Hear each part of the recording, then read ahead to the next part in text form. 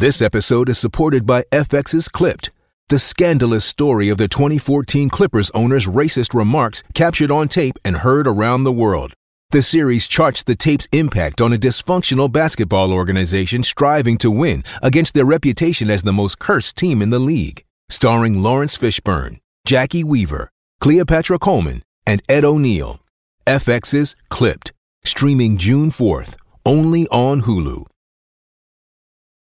This is Hemant. And Jessica. And you're listening to the Friendly Atheist podcast. You should just stop whatever you're doing right now and go to patreon.com/friendlyatheist. Don't stop listening. Stop everything else. Yeah. And go to patreon.com/friendlyatheist podcast. Just in driving, case it's a horrible show. Right now. Yes. It's an emergency. Hello, how are you? Hi, I'm good. Thank you so much for asking. It only took a few takes. Yeah. Where are you going to be this weekend, Hannah? I will be in Portland, Oregon on Friday night. Cool. To do a conversation, not a debate. It's not a debate. With Christian apologist Sean McDowell, and it's hosted by Justin Brierly of the podcast Unbelievable? Cool. There's a question mark at the end of it. So it's unbelievable? That's right. Some people read the inflection with their voices. I understand completely. Are you a robot? So October 20th, I want to remind people, I announced this a while ago, but I'm going to be in Houston. So I'm actually doing two talks. So the 20th of October, I'm going to be at the Humanists of Houston. I'm going to do a roundtable with a couple other female atheist ladies. And then the 21st, I'm going over to Houston Oasis. Apparently they have a bumpin' atheist scene down there. Look at that. And that one, I'm going to do a talk. Ask me if I've written my talk yet. I have not, and I'm very nervous about it. You got a month and a half. It's all good. Anyway, so I would like to start off this show with two apologies. Well, not apologies so much as two acknowledgements of my fuck-ups. Number one. Now, this I don't feel super bad about because I asked several people in my immediate circle and everybody was as surprised as I was. There are two fucking Billy Beans in baseball. And I, this email from, so all of the kind of corrections and nudges in the right direction I got were very kind and very understanding of my general fuck-upness. But this email sent me spiraling. And I literally called my dad. I was like, did you know there are two Billy Beans, one played by Brad Pitt with an E, Beane, and one who is now the gay, what's it called? Basically a gay advocate for MLB. I think he's a former player, right? He's a former player. He didn't come out until after he retired. And that is the Billy Bean that Murphy on the Daniel Murphy. Thank you. God, this is terrible. Talked to and is now friends with is now like, oh yeah, I met one good gay, so I'm great. So when you were referring to that, the good gay, that was Billy Bean, the former player with no E, Bean. But both of us thought at first we were talking about Billy Bean, the Oakland A's manager who did Moneyball. Moneyball, played by Brad Pitt, which is one of my favorite baseball movies. The fact that there are two fucking Billy Beans around the same age in baseball is the most upsetting thing I've heard in such a long time. It's kind of like for a long time I thought David Lynch and David Fincher were the same person. They're directors. They're two directors. David Lynch did Twin Peaks. David Fincher, it doesn't fucking matter. This is white people problems. Yeah, it is. Anyway, it really kind of rocked my world, and I would like to thank Beth K for the very kind email that, I was eating dinner with my husband, and I'm a really good wife, so I was obviously checking my email. Right. And I just yelled at Mikey, there's two Billy Beans? Because I literally had, texted him the day before, I'm like, I didn't know Billy Bean was gay. He's like, oh, I didn't either. And we were like, oh, that's kind of a cool subtext. I don't remember that in Moneyball. It wasn't in Moneyball. Right. We're like, oh, isn't that a cool subtext to... No, we're just fucking idiots and didn't know there were two Billy Beans. How? Never I'm again. 32 years old. How have I got my... Anyway, that really rocked my world. The other thing was I may have spoken out of turn. I was... so I was talking about the HPV vaccine. We talked about a study last week about... so HPV is an STI that can cause cervical cancer in women and have various other side effects. and a lot of people said, oh, I'm not going to give my kid the HPV vaccine because they'll never have sex, ? I don't know. People are cool. Anyway, so this study we found showed that kids with HPV vaccine were no more or less likely to have sex than those who weren't. And I said I don't think I went into it as well as I could. And I said something to the effect of like, I think you have to have it young because I think you're supposed to have it before you're sexually active. That's not right. I think that was just my college roommate got it before she had sex and told me that she had to. So I just wanted to go through a couple, kind of atone for my sins, so to speak. So first of all, HPV is super common. Apparently about 79 million Americans have HPV. Most infected in their 20s. It's an STI. Most doctors might not test for it. Apparently they might not screen HPV during a pap smear. Shit, I should call my doctor. Men can get HPV and pass it to their partners. There isn't really a way to test men on it. So basically everything we said was wrong. I mean, I wouldn't say everything we said. No, just the thing about most of it. Okay.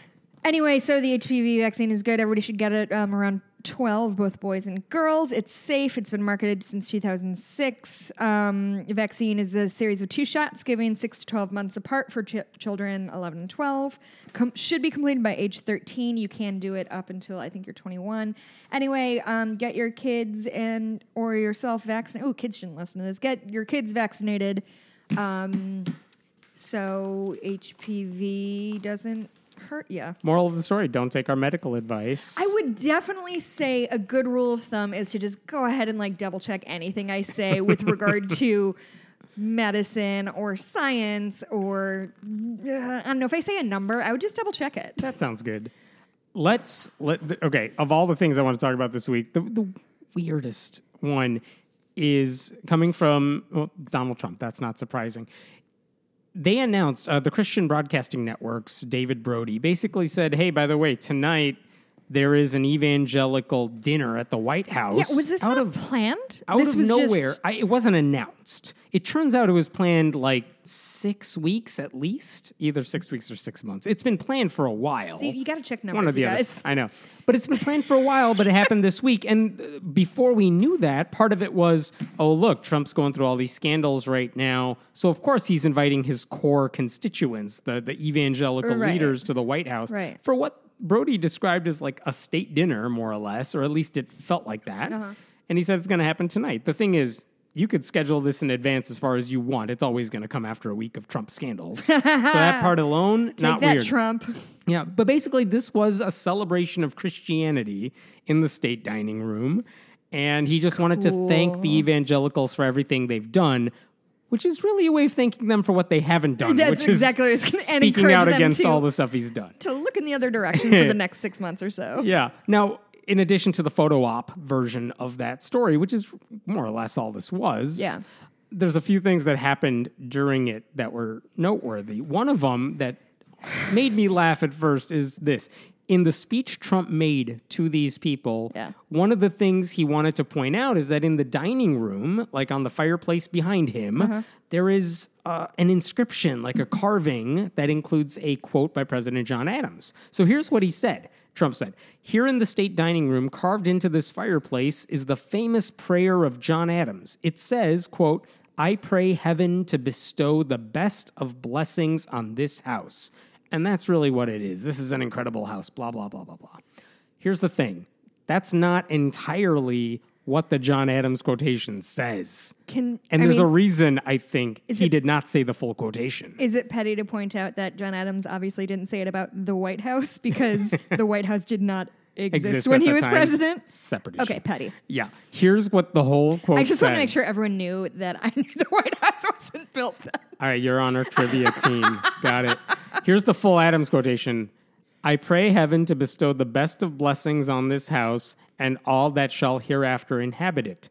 May none but honest and wise men ever rule under this roof. Shut the fuck up.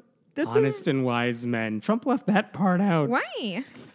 Wait, but that wasn't carved on the fireplace? The whole thing was carved in the fireplace? The whole thing is carved onto that. Funny. Yeah. That's very good. Trump went I don't know if off script is the right word, but he said. By the way, John Adams did move into the White House. Did he? You're fucking kidding me. Again. No. And I agreed with you for about a second. So whatever. What do I know? First of all, you're live fact checking me, which is necessary and sad. Wait, when was it built? I thought it wasn't built till 1800. Who knows? I didn't pay attention in that class. But he did move into it, so he was referring to the White House. Sorry, but the point is, please don't tweet me. Oh my God. Honest and wise men ruling under the roof. Trump left that. That's a petty thing, but it's funny. It's very funny. He also, yeah. He sort of like threatened the right if if the right does poorly in the midterm elections coming up. What do they think the Democrats are going to do? He thinks that if Democrats win, we're going to riot like it's the Bulls winning a championship or something. That's not how Democrats operate, which is weird. Is that what he meant? Yeah, and here's the weird part about this. During the cameras are on, everyone's tweeting what's going on, he said the stuff about John Adams and a bunch of other stuff about, the Johnson Amendment. I got rid of that, even though we didn't. He did all that for the cameras. When the cameras were off and the media left the room, he turns to these evangelicals in private, he thinks, and basically tells them, I'm quoting this because someone leaked audio of this to the press. He said to them, I just ask you to go out and make sure all of your people vote. Because if they don't, it's November 6th, if they don't vote, we're going to have a miserable 2 years. And then we're going to have, frankly, a very hard period of time because then it just gets to be one election. You're one election away from losing everything you've got. And then he also went on to basically say the left has Antifa, therefore they're going to riot and kill everybody. Wait, you missed my favorite part of his quote. Which part? So you're one election away from losing everything you've gotten. He added, little thing, Merry Christmas, right? You couldn't say Merry Christmas. I didn't have that written down. That's too bad because that was he saved Christmas. Thank you, Donald Trump. Part. So he said if the GOP loses, they will Democrats, they will overturn everything that we've done, and they'll do it quickly and violently. And violently. There's violence. When you look at Antifa and you look at some of these groups, there are violent people. These are violent people. He thinks that if Democrats win the House or the Senate, we're going to riot and kill people. Yeah. Which with what? The guns we want banned? I don't get it. Yeah, I don't know. Here's my question. Yes. And maybe this is belaying my ignorance for the 14th time in this very show. Yes. So he starts with, in this November 6th election is very much a referendum on not only me, it's a referendum on your religion, it's a referendum on free speech, and on the First Amendment, it's a referendum on so much. Is that what referendum means? Is he using that right? I mean, I think colloquially you could use it. Is it? Okay. Because I feel like people are going to vote based on what they think about the past 2 years. So yeah, we're basically, I think that's But isn't a referendum like a literal thing? It can be. As opposed, doesn't he mean election? No, it can be referendum. Okay. I mean, it's fine. I just read it and it just didn't.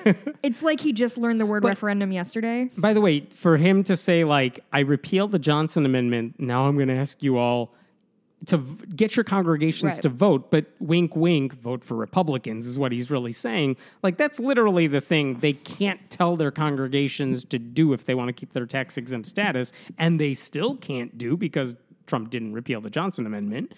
In theory, anyway. Right. So he's basically asking them, look, I need you to all break the law, tell your congregations to vote for anyone with an R after their name so that you can keep saying Merry Christmas. Yeah, he said, you have tremendous power. You are saying in this room, you have people who preached to almost 200 million people, depending on which Sunday we're talking about, obviously.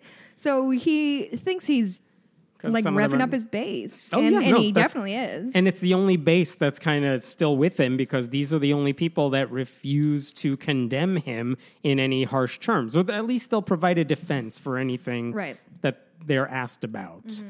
Mm-hmm. So anyway, that happened while everything else was falling apart.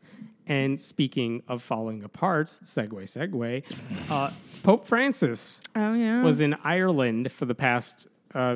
earlier this week. Here's besides all he had to respond to the Pennsylvania grand jury report. He didn't do a really good job of that. He's going through his personal drama, which we'll talk about in a second. what interested me the most is there are so many pictures of the last time the Pope visited Ireland. This is Pope John Paul II visited Ireland in 1979. That's the last time a Pope has been to Ireland? Yes. And it was massive crowds. If you look at the pictures, it's like, oh my goodness, everyone is trying to get their hands on the Pope, like in the Pope Mobile or whatever it is. The crowds listening to him give a mass are huge. Sure. And if you look at the overhead shots of Pope Francis doing that this time around, it looked like Trump's inauguration. It's just mass green space or white space and not people on the ground. And the thing is, I think we talked about this, they had 500,000 tickets available to the crowd, free tickets, but you got to register for them basically. Right. And there was a movement like, what if we all say we want to go, but then nobody shows up? Oh, funny. That accounted for literally a couple thousand tickets, and I have no idea how many of those people got them and then didn't show.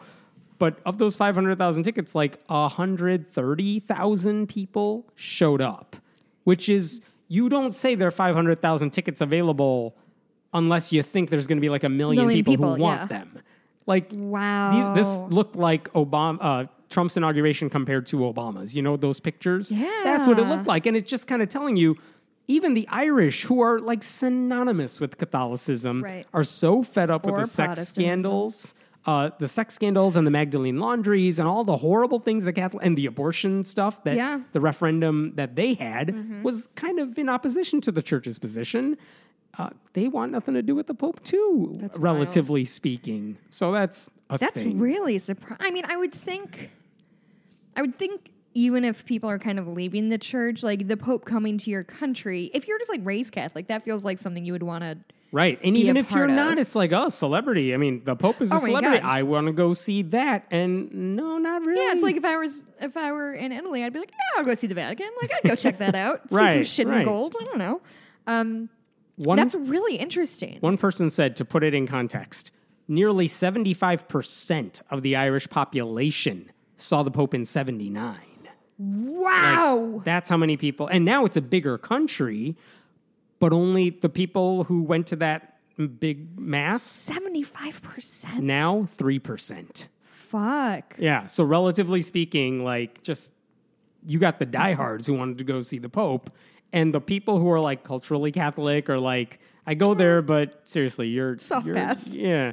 They want nothing to do with this guy. That's really, really interesting. Yeah. So that's kind of the backdrop of all the Catholic stuff that's happening. Even the Pope can't draw the same crowds that this Pope used to draw. So the Pope came to the U.S., 3 or 4 years ago? No, it was, something like that, a couple years ago. Yeah. I'm curious, like, because I feel like so much has happened since then. I'm curious what I mean, it would look like out here.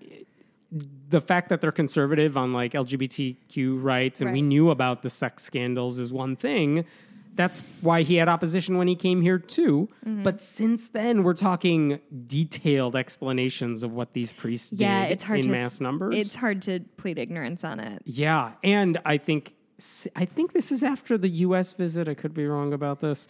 With the Magdalene laundries were like these nuns in Ireland, basically women who were knocked up. They basically took their babies and killed a lot of them. And they found the graves and stuff like that. This stuff has come to light in the past several years. So Ireland's fed up with the church because they're discovering the horrors of the Catholic Church too. And by the way, while all this is going on, this other story develops, which is that an Italian archbishop, Carlo Maria Vigano, he basically Vigano. He puts out a letter saying, hey, by the way, Pope Francis knew about the abuse allegations against Cardinal Theodore McCarrick, who's one of these guys implicated in the Philadelphia scandal. He knew about it, and he did nothing, which is a pretty damning accusation. Yep.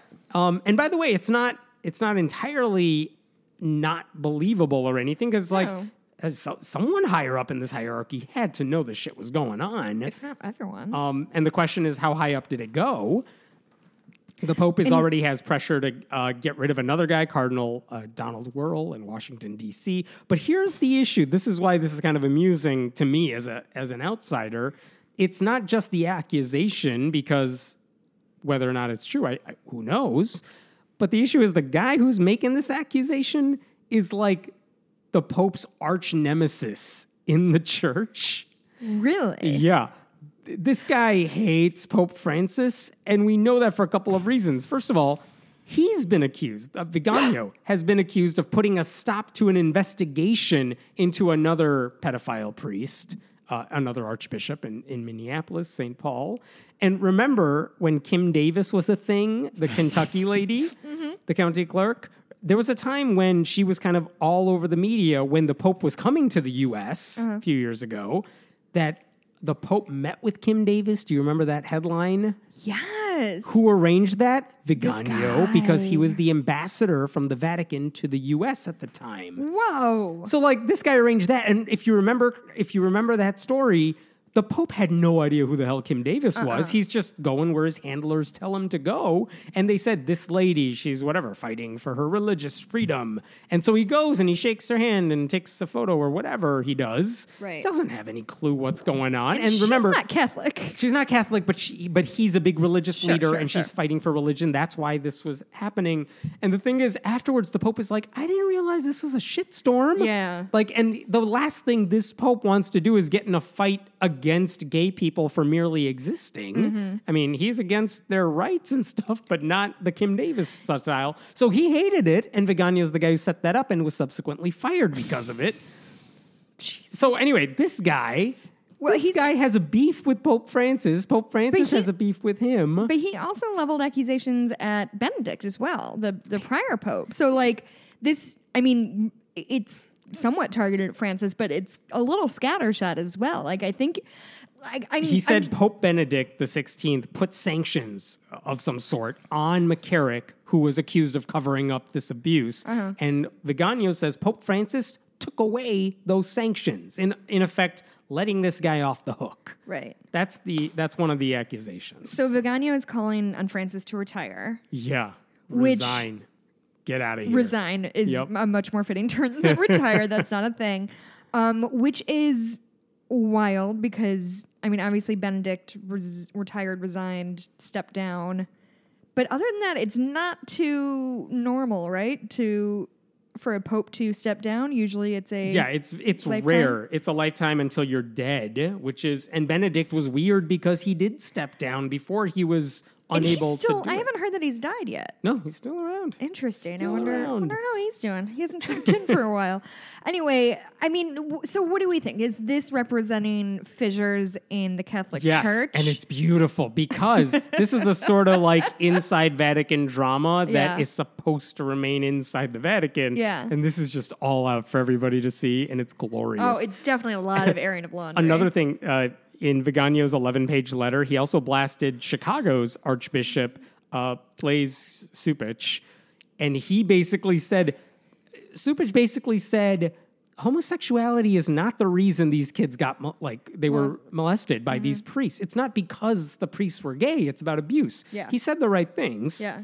Viganio blasted him. Cool, Viganio. Because he's fucking like, take no prisoners, my dude. How dare you not blame homosexuality? That is totally at the center of this. He's just firing all the progressive. If I'm going down, I'm taking everyone with me. It's so fun. Wow. So keep fighting, y'all. Do you think that the Catholic Church, as we know it, is going to exist 50 years from now? Yeah. And I'll tell you why. Because it's too big and too rich to just fall off the face of the earth. Yes, because it's not just going to disappear. There's too much infrastructure for it to just go away. What's going to happen to the churches and the schools? No. I'm not saying is Catholicism going to go, but like as we know it, this hierarchical structure that is focused in the Vatican and provides this system of cover up and this ability to shift people around. I would not be surprised if there were some big modifications to it, such as maybe we let priests get married. Maybe we let women become priests. I would not be surprised if they went that radical step.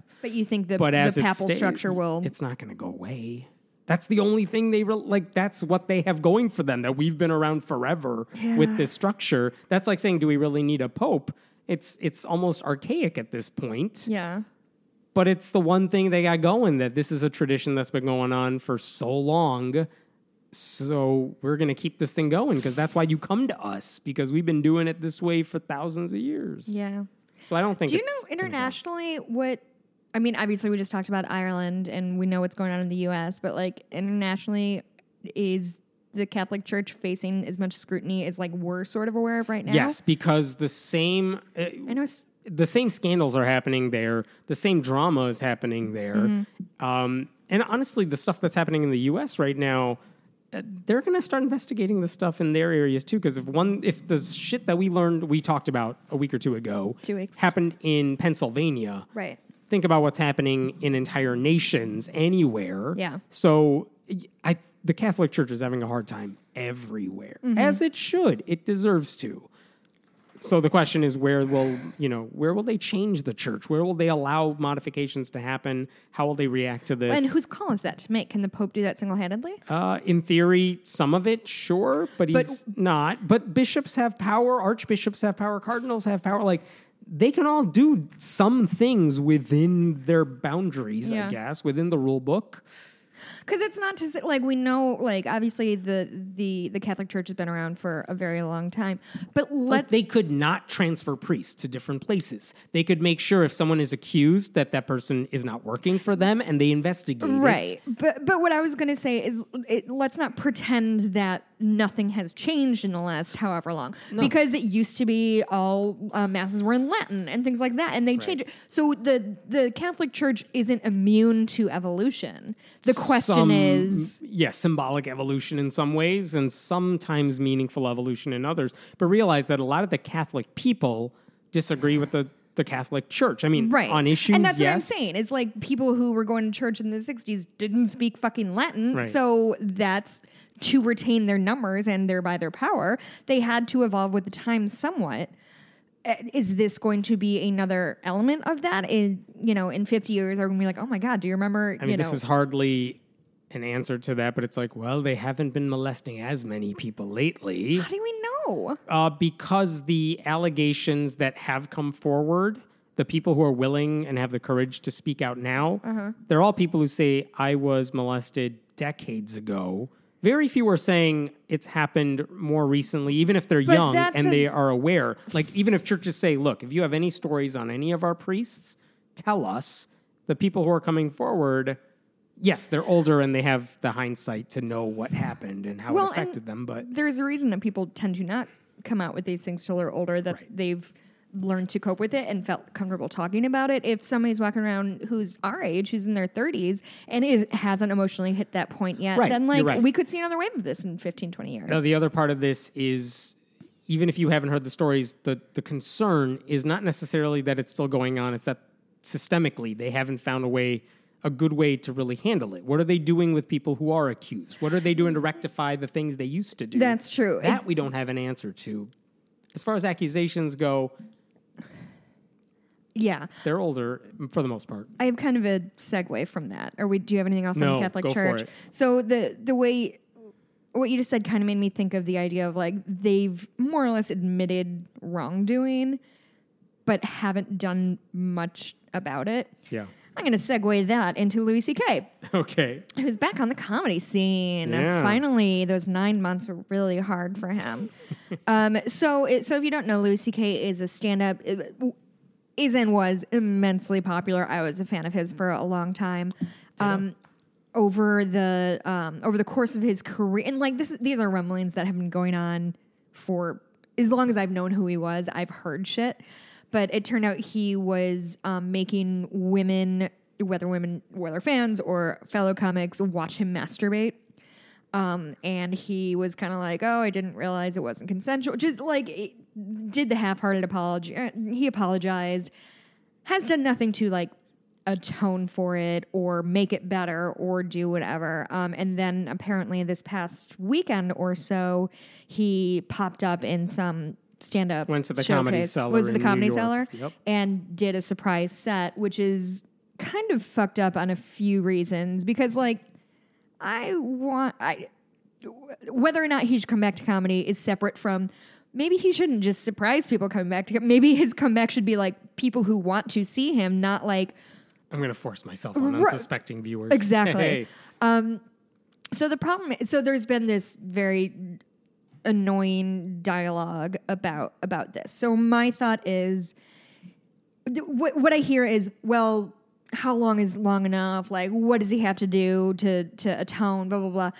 The problem is he has done 0 things to atone. We can't have a conversation about like what does one have to do to be able to reintroduce himself successfully into the comedy scene or the kind of public consciousness.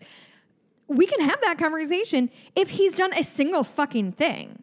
Because the problem with people like Louis C.K. is when they establish themselves as predators, what they're doing is sending off these ripple effects of women are afraid to be around him, so they don't do the shows that he's going to be at, and thereby miss out on opportunities. And it's further than, oh, it made women uncomfortable. Oh, he sexually assaulted women.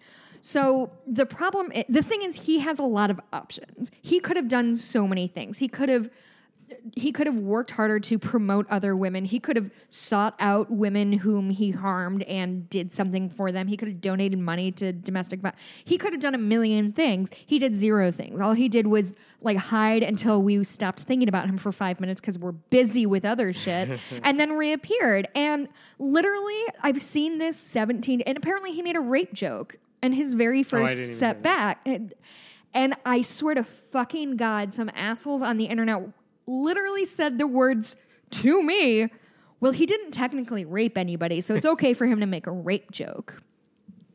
So what this says to me is, A, men don't give a shit about women if it means they don't get to see a thing they like sometimes.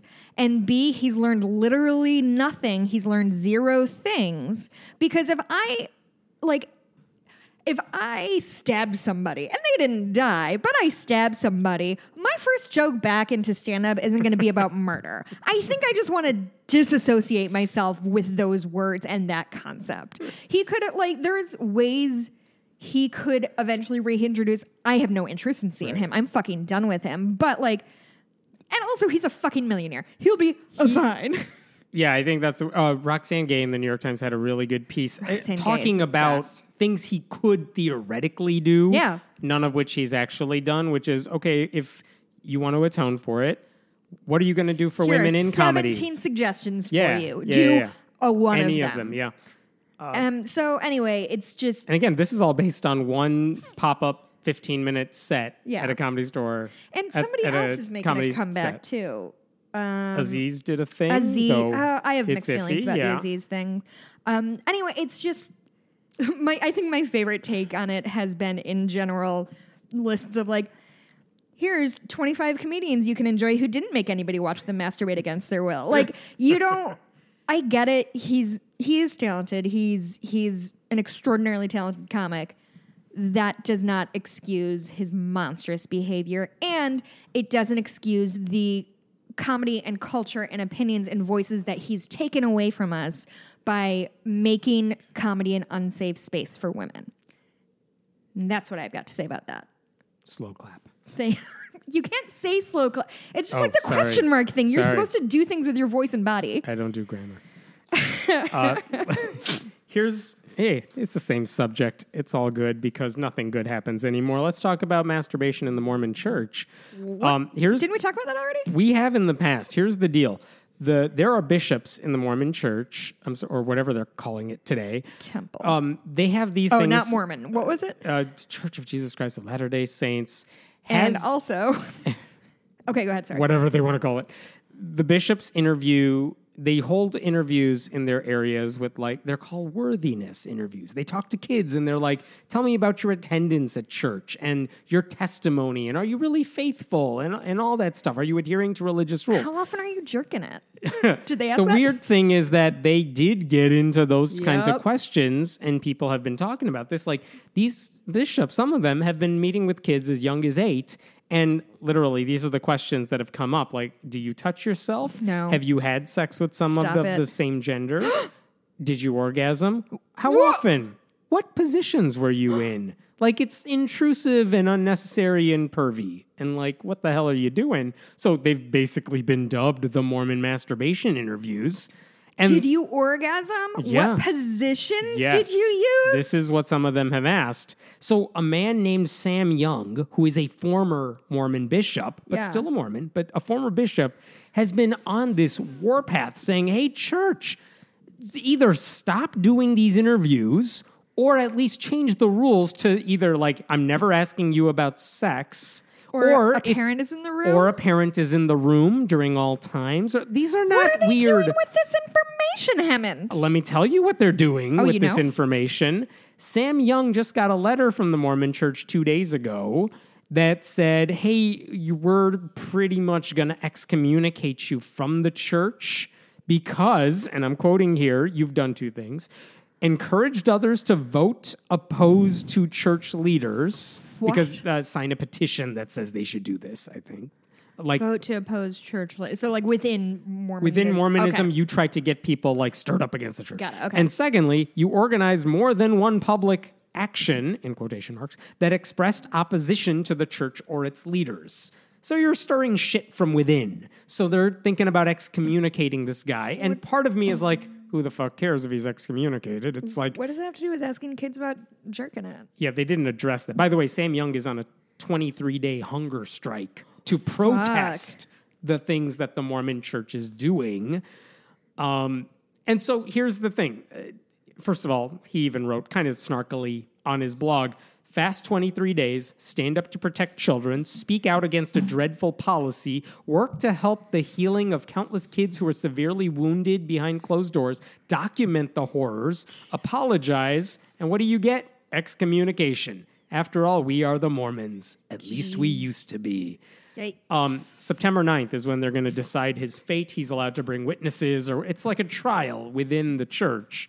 And by the way, if you're wondering, like, who the hell cares if he's it's like a Catholic church or someone saying you're going to hell. Like, it doesn't really bother me that much. Right.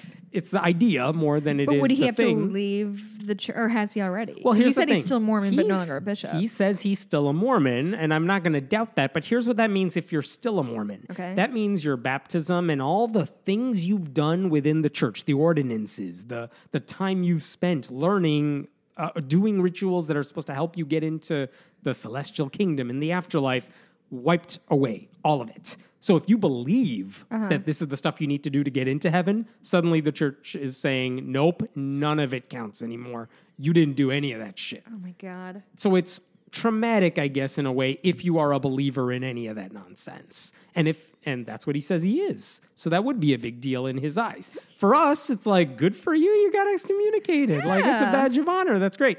Now, the other fear, and I don't really know how warranted this is, but maybe, it's like, well, some Mormons might be willing to listen to this guy and his criticism and his protest because he's one of them. And if the church says, you're not part of us anymore, he loses that legitimacy. That's a good point.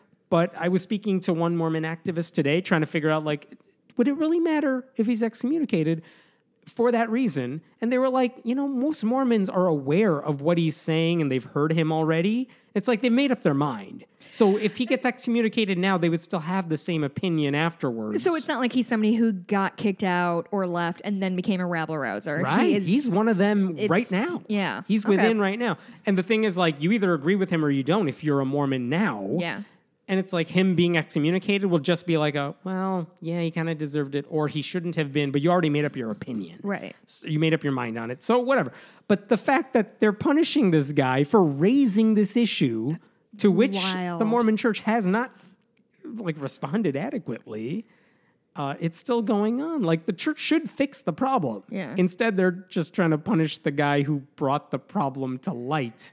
Which sounds very Trumpian in a way. It's very Trumpian. It's very we got to kick out the whistleblowers and punish that's exactly them. what it is. Not the actual issue. Oy. So okay. I have a question. Yeah. And I was talking to my friend Anne about this, and I can't put my finger on it. So it feels to me like we're living at a really pivotal time. It feels like so much is happening that is bigger than, this year, this one person said this dumb thing. We're seeing this creeping fascism. We're seeing these churches all of a sudden start to get hollowed out in a way that I don't know we've seen before. And I am trying to figure out whether it is that sort of inherent narcissism of like the time you're living at is the most important time in history or the most important time in the century.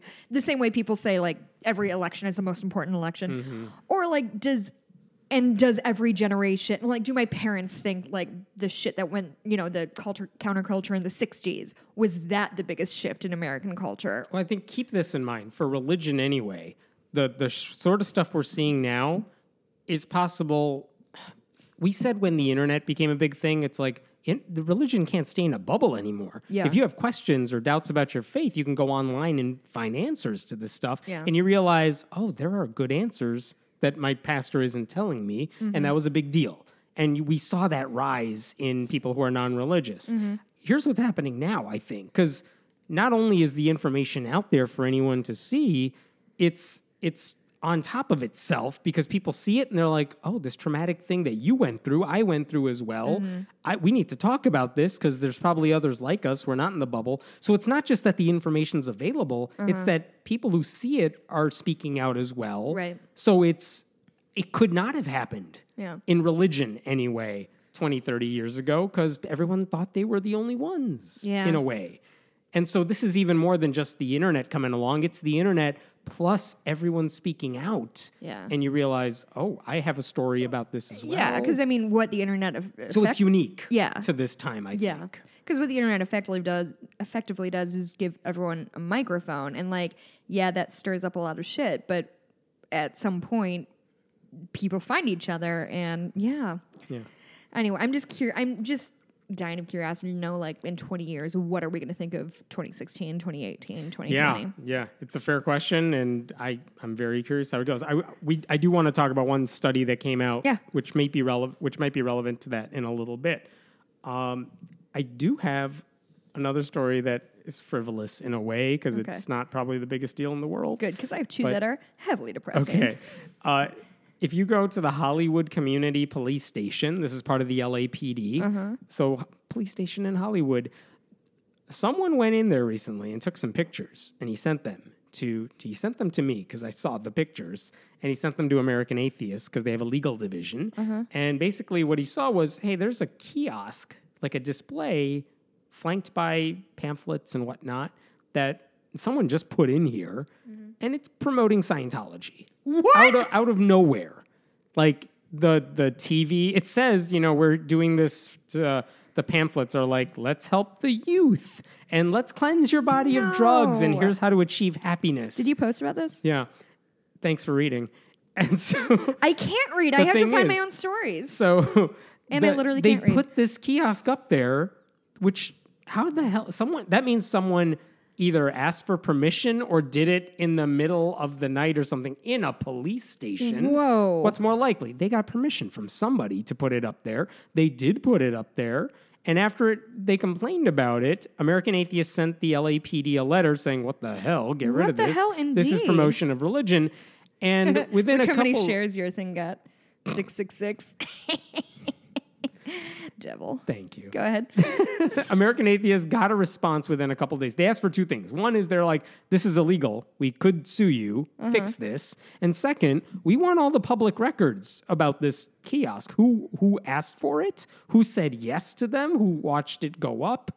All this stuff. We want to know who's responsible for this within the police department because it's a public record. They got a response from someone at the LAPD saying, look, we took that one down.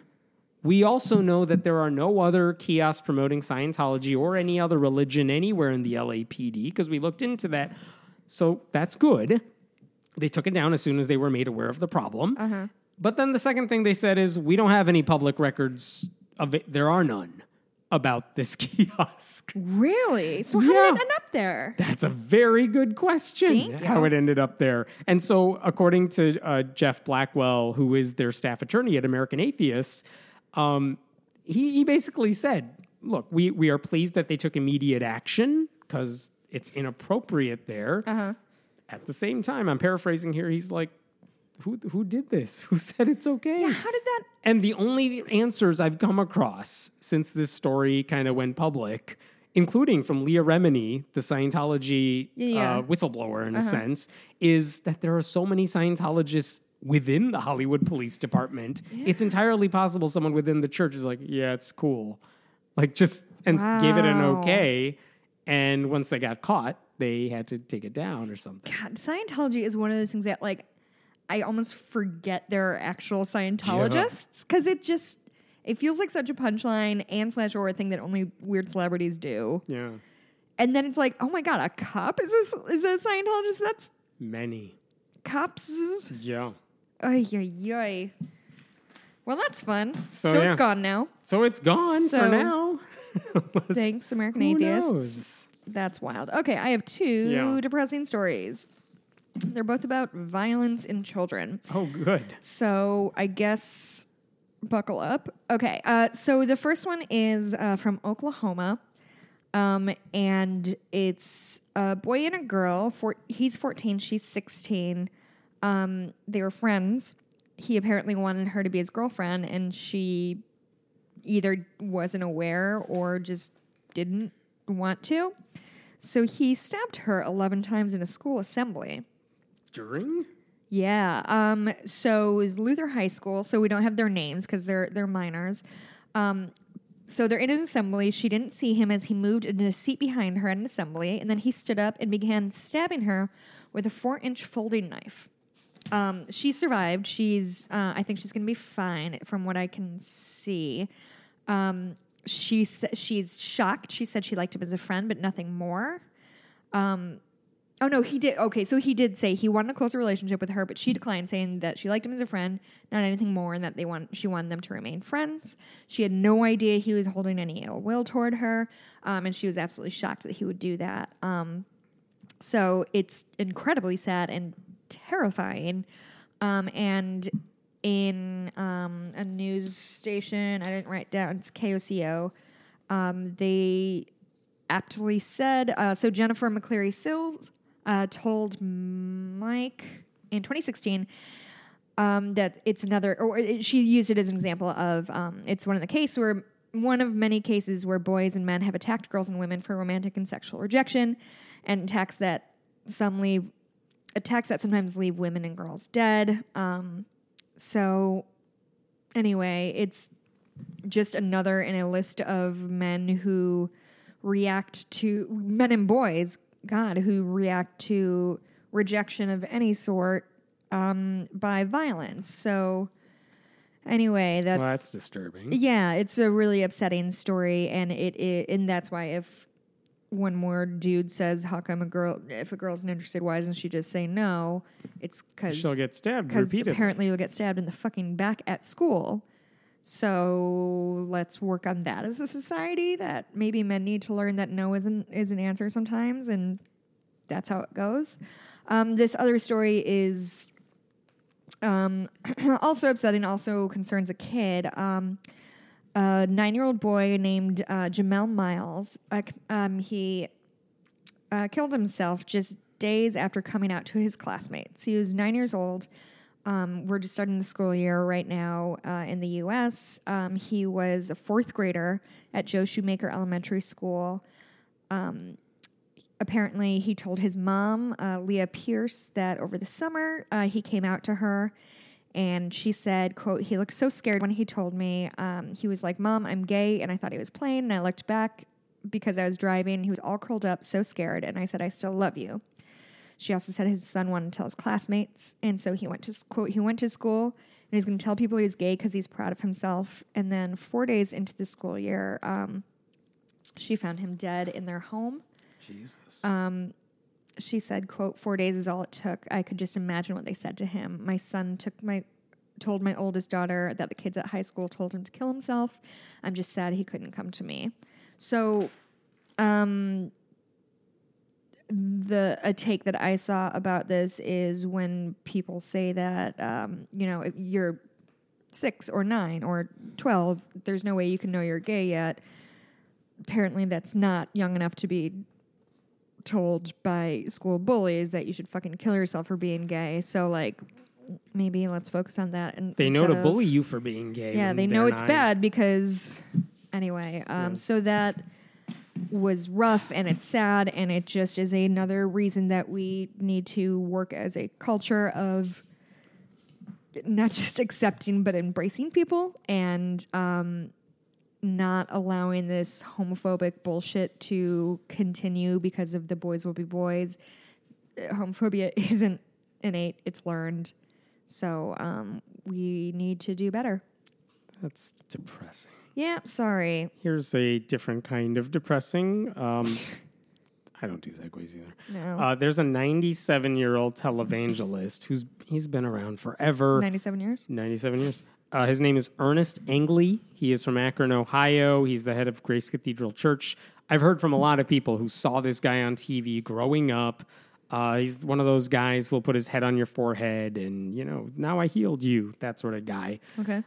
He's being sued, and I'll tell you about that lawsuit, but I had to go back and search my own records in what I've written about this guy, because I'm like, I've heard his name before. He's done other shit too, and he has many times over. Really? For example, a few years ago, members of his church sued him because he had them work in the Cathedral Buffet restaurant, which is theoretically an extension of his church, but it's its own for-profit restaurant. Okay. It's just a business. He asked church members to serve as waiters and staffers. Like as volunteers?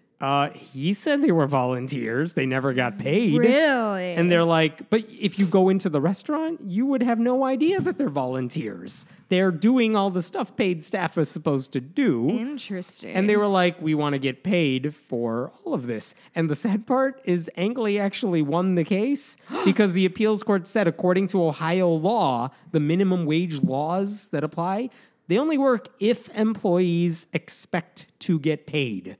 And these people thought they were doing it for the church, and so the law doesn't apply to them. Fuck that noise. Yeah. Then, last year, there was another woman who a lawyer sued on her behalf. She was 76 years old, had dementia, and she never went to his church. Maybe once she sat in or something, and then suddenly she wrote a check to the church, his ministry, for $340,000. What? And basically the argument from her family is like, she has dementia. She doesn't want to give you that money. And so anyway, but he coerced it out of her, basically. That was the argument. And by the way, that same week, a bank tried suing him because he asked for a $3.6 million loan that he never paid back. This guy is just full of lawsuits that make him look horrible. Jesus. The latest one is, here's the thing. The Akron Beacon Journal newspaper, they have a religion reporter named Bob Dyer. He wrote extensively about Angley for a year or two ago. Critically, okay. About all these things that he's done. It was like a multi-part series. And there was a guy who worked with Angley who I guess didn't really want to talk. There were reports that he had violated this other pastor. The pastor's name is Brock Miller. Brock Miller, the report said he had been violated, but there were no charges or anything like that. Physically, sexually? Yes. Okay. But there was no lawsuit. There were no charges filed or anything. And Miller did not want to speak to Bob Dyer for the article. Right. Okay. So several months passed by, and Brock Miller, who has moved away years ago, he moved away from Ohio, trying to start his life up again. I guess he was still traumatized by everything that's still going on. So he contacted the journalist. He's like, I'm ready to talk. Drives up himself back to Ohio to the newspaper office and spills his story to the reporter. So they have it on video, and the article came out. And basically what happened is this guy was a kid, had to be, when Angley basically said, come, you are like one of us now or whatever. And one of the things he did is he kept telling Brock Miller, come over to my place. I got to massage you, or you got to massage me, or something. Angley had him undressed and touched him all over. Jesus. And the reason Miller let him do it is he thought he was receiving a special anointing. And by the way, this went further than that because Brock Miller at some point has a girlfriend. And he tells Angley, because why wouldn't he? He's pastor. He trusted him. Angley's like, you need to get a vasectomy. What? Which apparently is something he told a lot of men in his church to do. And what came out eventually is like, why is he telling all these men to get vasectomies? Why? That seems cultish. Yeah. And I think, according to some of them, a former member said it's because if you had babies, they would take time and money away from the church. So he didn't want any of his church members to have babies. He wanted them focused on him instead. This guy's a monster. Dude. Yeah. And by the way, before they had vasectomies, he had to personally inspect them. Fuck off. Uh-huh. Before and after, even though he has no medical anything. Sure. So he did that to Brock Miller too. And Brock Miller said he had to disrobe. Brock Miller said he had to masturbate in front of Ang Lee to see if it was working. Yeah, this happened a dozen. Does he know that after you have a vasectomy, you still produce? Yep. Okay. And the thing is, he kept doing it because he trusted Ang Lee and he thought this is what God wanted. You can't blame him for that. He didn't know any better, but Ang Lee did. The preacher would have Brock Miller stripped naked, lie on a circular bed while Ang Lee massaged him. Ang Lee also said, this is when Brock Miller was 17, there's a 15-year-old girl in the church choir, you got to marry her. And he did when it was legal in the state of Ohio, when he was 19 and she was 17 and legal age. You know, they did that, but not before he got the vasectomy. Jesus Christ. Yeah, it's totally messed up. And so all of this happens. A couple years later, Miller had a random rash appear on his body. It happens. Ang Lee told him that must be due to lack of sex, which wasn't the case. He was sleeping with his wife. Also, but then, what the fuck? Yeah. And Ang Lee said, you should come by my house for another inspection. No. Yeah. At this point, by the way, he's 21. Ang Lee's 85. And this is what Brock Miller is telling the journalist. He's kept this in for a long time. And he finally says to the reporter, it was so creepy and gross. It was a horrible, horrible moment. I wanted to get this over with so I can get on my way. So anyway, he has since gotten a divorce. It was amicable, but he's done with that relationship, tried to get away from everything. He did drugs. I think he got over that too. And now he's suing the hell out of Ang Lee. Good. Yes. So the lawsuit has now been filed. It's the first time he's kind of going forward with this because he realized he can't just run away from this. Right. He needs to confront it. And we don't know how much. They said the lawsuit seeks unspecified compensatory and punitive damages, but Ang Lee's rich. Yeah. Go after them. Go get him. Jesus. So that's fucked up. Wow. Do you want one more frivolous, silly one? Can I do my non-frivolous, silly one first? Yes. So we all know about the Russian bots that took over social media apparently in like 2016.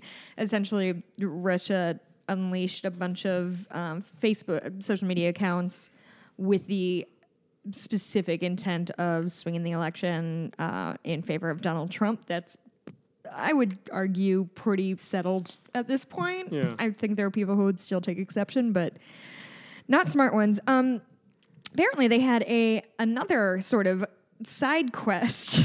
In addition to the election, Russian bots also sought to sow discord around vaccinations. Oh, yes. There was a study published in the American Journal of Public Health, and they found that these bots promoted divisive speech and misinformation surrounding vaccinations.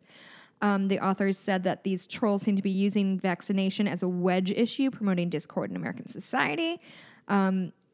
And they pointed out that while the research found that posts relating to vaccinations represented a small proportion of the total sent out by the accounts, so it wasn't, the bulk of it wasn't about vaccinations, but some, it does provide insight that Russian disinformation campaign did not focus strictly on political issues. And I think if I read that study right, they were on both sides of the issue because the point wasn't just to get you to think sow discord. Yeah, they just want to stir up shit so y'all get mad at each other. Which we're good at. And yes, everyone fell for it. And it worked. Anyway, so that's my stuff. There is a pastor named John Kilpatrick. He is of the Church of His Presence in Alabama. And here's the thing. A couple weeks ago, or maybe a week ago, there was a video posted by their church on their Facebook page or whatever. And what they all did in the clip is that they started speaking in tongues. Cool. And that alone isn't necessarily weird because we've seen it before. It's weird on its own, but not new. And the thing is, why were they praying in tongues? They were trying to pray against the, quote, witchcraft that is trying to take America back over.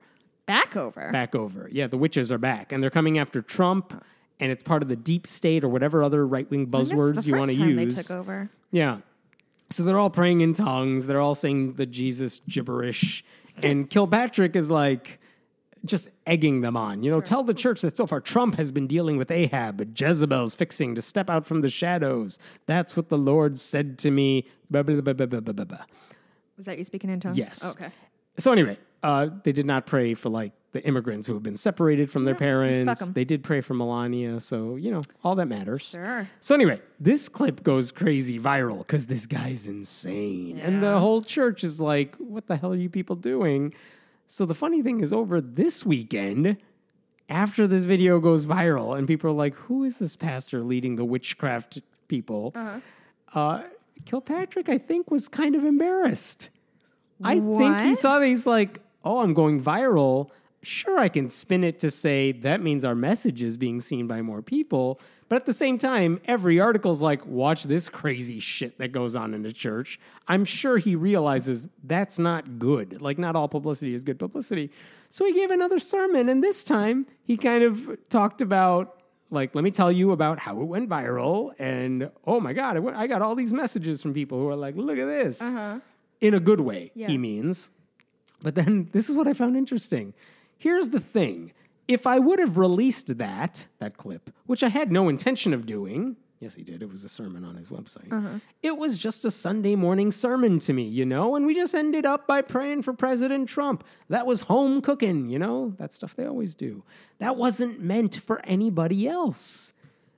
But whenever it hit and went viral, I had to say, well, the Lord evidently wanted this out, tongues and all, because, and this is where important. First of all, gross, tongues and all. Because I would have omitted the tongues. Because, I'm a Pentecostal preacher. I'm a revivalist. I speak in tongues. I'm not ashamed of it. But if I was going to release something like that, I wouldn't release that, for the world to look in and see that, because they don't understand that kind of stuff.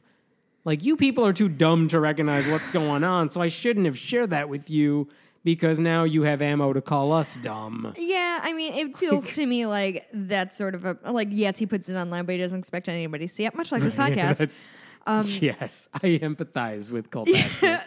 That does feel like it's a personal thing to me. I really don't need a bunch of people weighing in on how I speak in tongues. Here's what I don't like about that. He's like, all these secular people basically saw it, and they mocked me for it.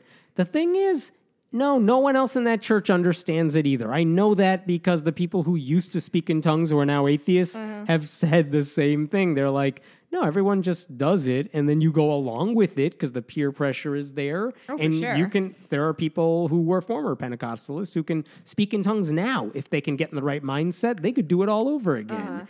And it sounds like they know what they're doing, or what's coming out of their mouth is uncontrollable, and it's God speaking through you or whatever. So weird. But they're like, if someone else in your church is saying stuff, it's not like you're interpreting it. Right. It's not like you just sit there and think, well, God must be doing something. We're all making noises now, I guess. It's all noise to everybody. Just because we're the ones saying, look at this noise that they're saying, doesn't mean the people in their church, it makes sense to them. They're just part of the cult. They feel it. They think it. So anyway, I just found it funny that he's like, let me explain the speaking in tongues thing, because you weren't supposed to mock me for that. You were supposed to hear all the Trump we're saving him stuff. Oh my God. Okay. Kind of hilarious. That's a lot happening now. I actually have some listener mail. Oh, wait. I got one more thing. I thought you told me you had one more thing before. I don't know. So you know how every time there's a survey that comes out and they're like, we are the nuns. We are the religiously unaffiliated people. Yeah. And it's kind of infuriating because... we need a better name. If it comes to things like, do you believe in heaven? It's like, well, 12% of the nuns believe in heaven. It's like, well, the atheists don't. Yeah. And the agnostics pretty much don't. So who are these 12%? And it's all the people who are like, I'm spiritual, but not religious. Yeah. I don't have a religious label, but I believe in organized religion. Yeah, I believe in spiritual stuff. Gwyneth Paltrow's my spirit animal, whatever. It's those people. And they're lumped in with us. And it's infuriating because you're skewing our numbers. You know what I mean? I wouldn't say infuriating is the right word. It's infuriating to me because they don't belong in my category. I hope somebody's keeping a list of things that make Hemant mad, because it's nothing that I would expect. It is this and 11-year-olds. It's skewing statistics and 11-year-olds claiming they got a bachelor's degree or they have an associate's. Still pissed off at that kid. Okay, so the Pew Research but not Center. skewed numbers. The Pew Research Center, they did an interesting thing where they said, look, here's data we have from December. It's recent data where we talked to a bunch of people across the religious spectrum. But instead of breaking it down through our normal categories by and by the way, the problem with lumping us all into nuns is also kind of the problem they have. They can't lump everybody into Christians. Yeah. Because there's too many of them. So they separate them. There's the black Protestants and, white mainline Protestants and white evangelicals. And you have to split them up because it'd be silly to lump them together because there's so many of each and they're so different. So they get to separate those groups. Right. They don't separate us at all. So anyway, they did a different analysis where they created new categories. Oh, cool. Yeah, just to see what would happen this time around. And this time, here's the thing. They're not going to use this in the future. It was kind of a one-off. Let's give this a shot and see what we learn. And this time, if you look at the non-religious, the typical nuns, what they did is they said, let's separate this into the religion resistors. I don't like organized religion. But I do think organized religion is a problem, even if I believe in some of that stuff myself. They're typically liberal. They're typically Democrat. They call them the religion resistors. Then you have people like us who have no religious beliefs. We reject New Age, supernatural stuff. Resistors. I know. So it got weird. But resist. We're further down the spectrum here, okay? We are the solidly secular. We reject all the supernatural bullshit. I'm here for that. Other categories included the spiritually awake. You believe in some kind of religion, but it's not necessarily categorized. There was the relaxed religious. I go to church. I don't really go every week. I know. They opened some beers over the marketing table and just rattled these off. And then when it comes to the very religious people, here's how they separated them. There's the Sunday stalwarts who go to church every week. Faith is a big part of your life. You're active and involved with your church. Then there's the God and country believers, who we would typically call the right-wing religious right. I'm so in love with these categories. And then there's the diversely devout, which is their way of saying, like, the black Christians. Like, they're spiritual, they believe, they're traditionally religious, but they don't necessarily, spend every waking hour talking about God. Sure. But they are active in their congregations. They're diverse, all right? They love alliteration, huh? They did in this particular one. So anyway, they split them up into these groups. So now, me and you and probably a lot of the listeners, we are all the solidly secular. Dottie's category would be devil dog. Nice. It wasn't that nice good. Down there. So here's what they Dottie, found. get out of there. Here's some of the interesting things. When it comes to, and by the way, so they said, how many of the old categories fall into the new categories? So when it comes to evangelicals, only 36% are like the Sunday stalwarts who are all about faith all the time. Only 23% of evangelicals are the God and country folk who are the right-wing, Trump-supporting Christians. When it comes to atheists, all of us are solidly secular, and a handful of us are the religion resistors. So that's interesting. So our category, it's all of us minus the nuns that we don't want. Now, here's the important part. So what is it about the solidly seculars? What can we learn? Compared to the average and compared to the other religious groups, the solidly secular, we are more formally educated. There are more of us who are college graduates than any other group. 45% of the solidly secular have a college degree. Doesn't mean we're smarter. It means we went to college and were stupid enough to get debt. It means we're also smarter and more educated and have less money. There you go. So more college graduates.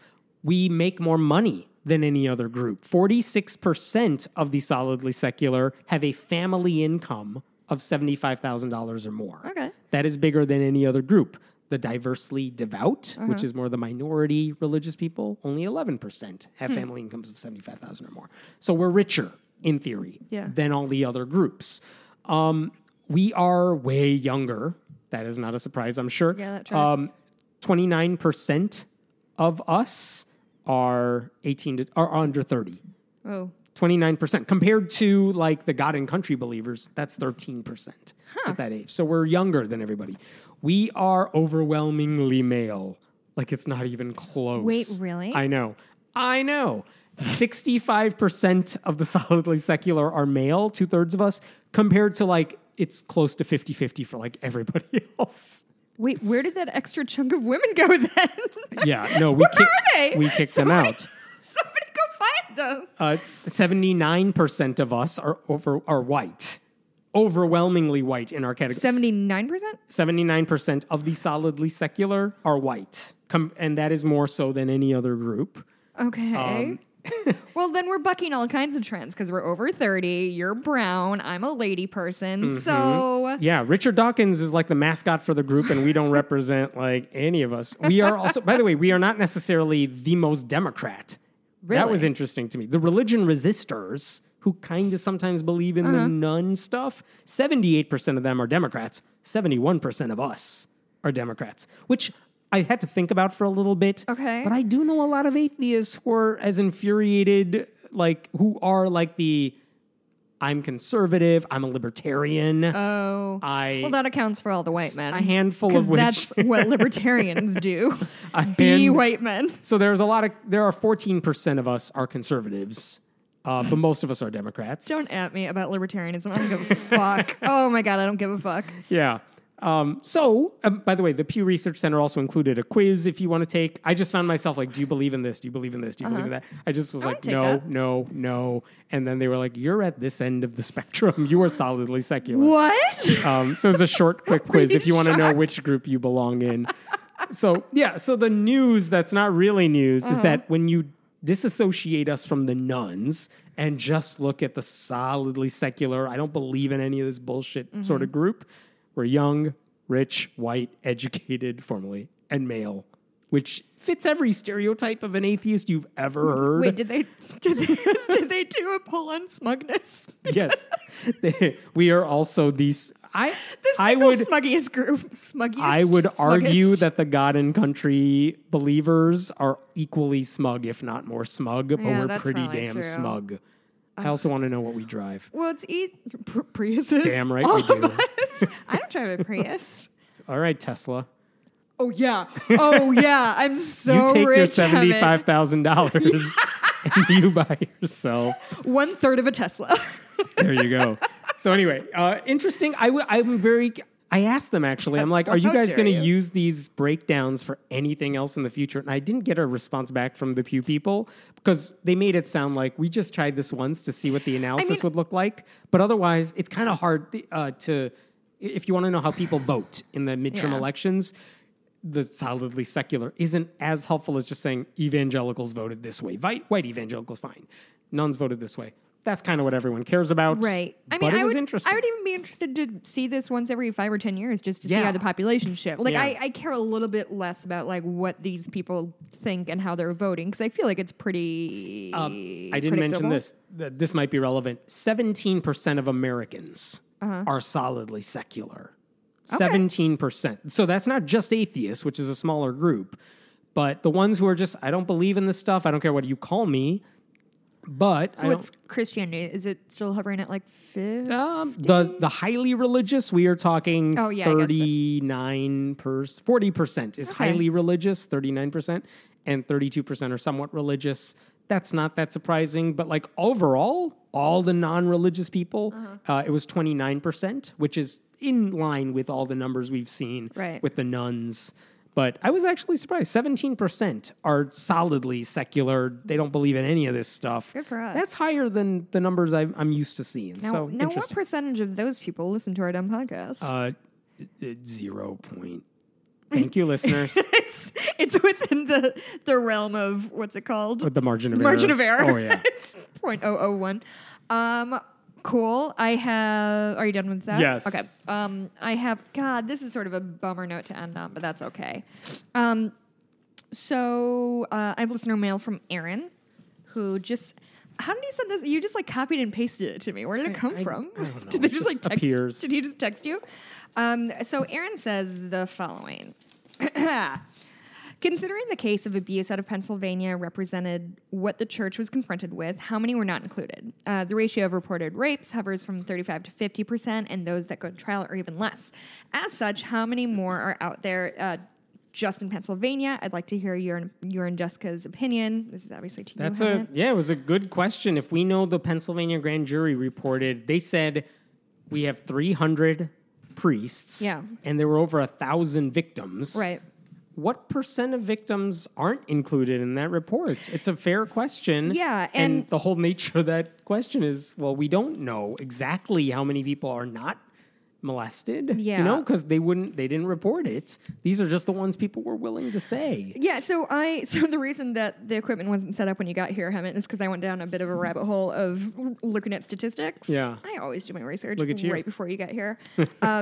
So I wanted to check his 35 to 50%. Aaron, I'm not trying to call you out. I just wanted to verify it on my own. So I looked at RAINN, which is a network for sexual abuse survivors. So it's actually less than a third. So 310 out of every 1,000 rapes are reported, which I tried to dig into that. Like, how do we know how many go unreported? Maybe these are people who say, this has happened to me, but I didn't go to the police about it. I didn't say anything to it. And God, so the people who have never said that it happened to them is probably way more. Right. Yeah. So, and around 167 out of 1,000, so about half of those lead to an arrest.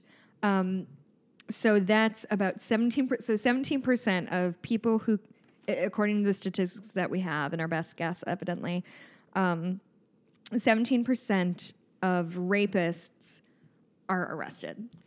So okay.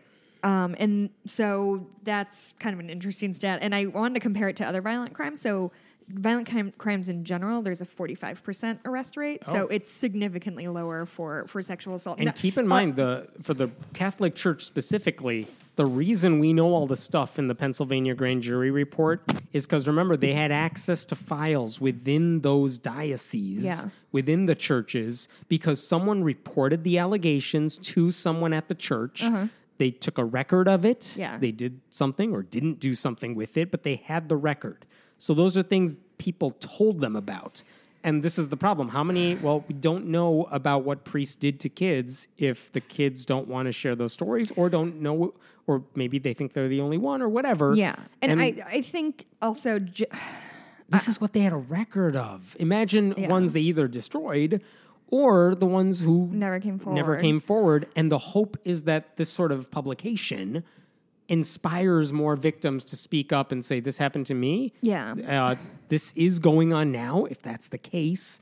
And maybe they come forward and share their stories too. That's one of the things you kind of hope happens from this. Yeah, I'm really kind of waiting with bated breath to see if this kind of reporting, or this kind of deep dive into another state happens. I would be very curious to see it happen in Illinois, not only, really just because I live here and grew up in a really Catholic area, and both my families are Catholic, and I've heard echoes of whispers of abuse that happen, whether at the hands of the church or whatever. But it's just something that I think we as a culture need to do a better job at coming to terms with, because the rate of it is astounding.